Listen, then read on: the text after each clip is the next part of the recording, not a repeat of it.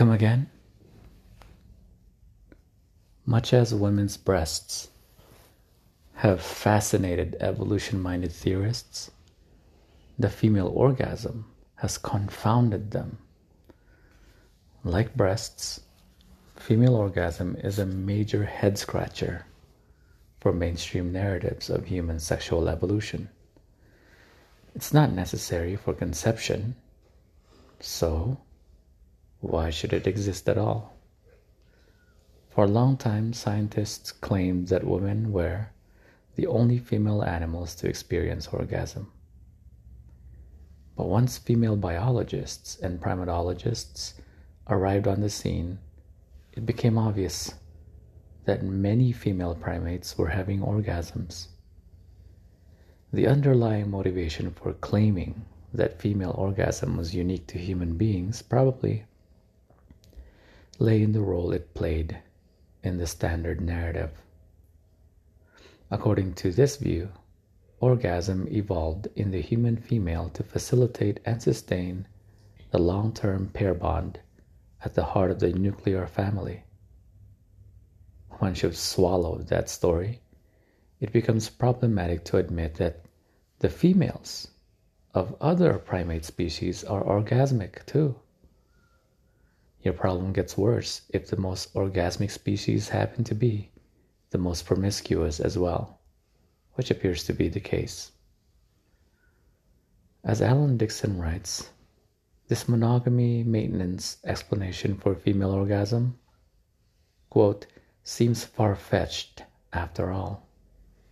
He writes, females of other species, primate species, and particularly those with multi-male, multi-female, or what we call promiscuous, mating systems such as macaques and chimpanzees, exhibit orgasmic responses in the absence of such bonding, or the formation of stable family units.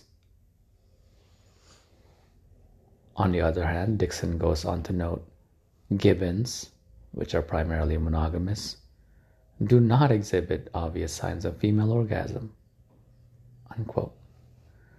Although Dixon classifies humans as mildly polygynous in his survey of primate sexuality, he seems to have doubts, as when he writes, quote, one might argue that the female orgasm is rewarding, increases her willingness to copulate with a variety of males rather than one partner, and thus promotes sperm competition, unquote. Donald Simons and others have argued that, quote, orgasm is most parsimoniously interpreted as a potential all female mammals possess, unquote.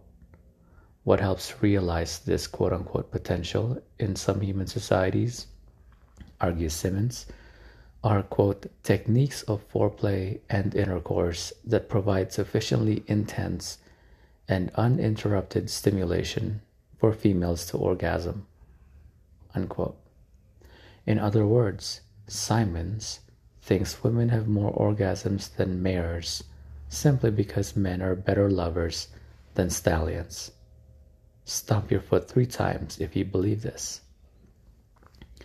In support of his theory, Simons cites studies like Kinsey's, showing that fewer than half of women questioned Americans in the 1950s experienced orgasm at least 9 out of 10 times they had intercourse, whereas in other societies, he refers to Mangaia in the South Pacific, elaborate and extended sexual play result in nearly universal orgasm for women.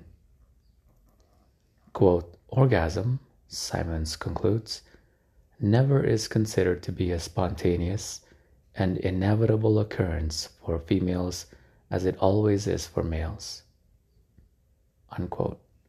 For Simons, Stephen Jay Gould, Elizabeth Lloyd, and others, some women have orgasms sometimes because all men do every time.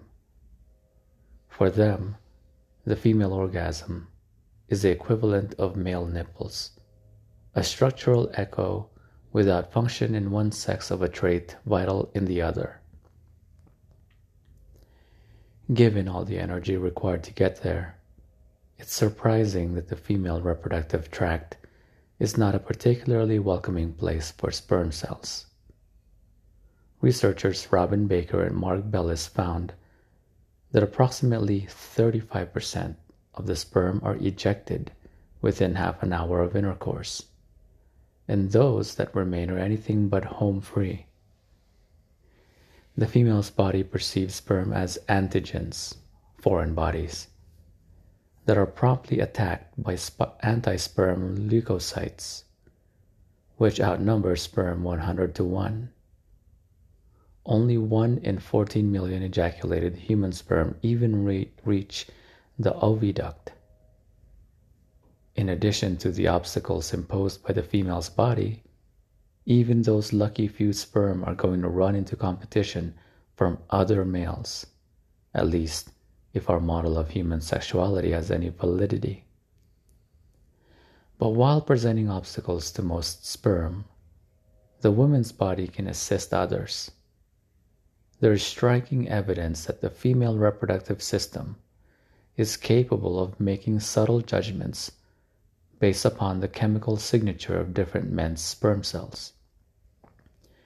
These assessments may go well beyond general health to the subtleties of immunological compatibility. The genetic compatibility of different men with a given woman means that sperm quality is a relative characteristic. Thus, as Anne Pusey explains, quote, females may benefit from sampling many males, and different females will not necessarily benefit from mating with the same high-quality male, unquote. This is a crucially important point. Not every quote-unquote high-quality male would be a good match for any specific woman, even on a purely biological level, because of the complexities of how the two sets of parental DNA interact in fertilization.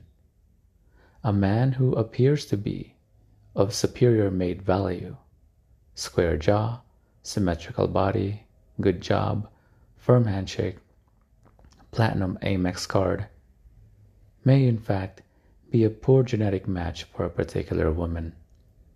So, a woman, and ultimately her child, may benefit by sampling many males and letting her body decide whose sperm fertilizes her. Her body, in other words, might be better informed than her conscious mind. So, in terms of reproduction, the fitness, quote-unquote, of our prehistoric male ancestors was not decided on the external social world, where conventional theories tell us men competed for mates in struggles for status and material wealth. Rather, paternity was determined in the inner world of the female reproductive tract, where every woman is equipped with mechanisms for choosing among potential fathers at a cellular level. Remember this next time you read something like, quote, the predisposition for influence, substance, and prestige are all merely expressions of a male positioning himself to acquire women with whom to mate, unquote. Or, quote, mate competition will involve contests over resources. Men's wives will need to raise children, unquote. This may well be the situation for most people today, but our bodies suggest our ancestors faced an entirely different scenario.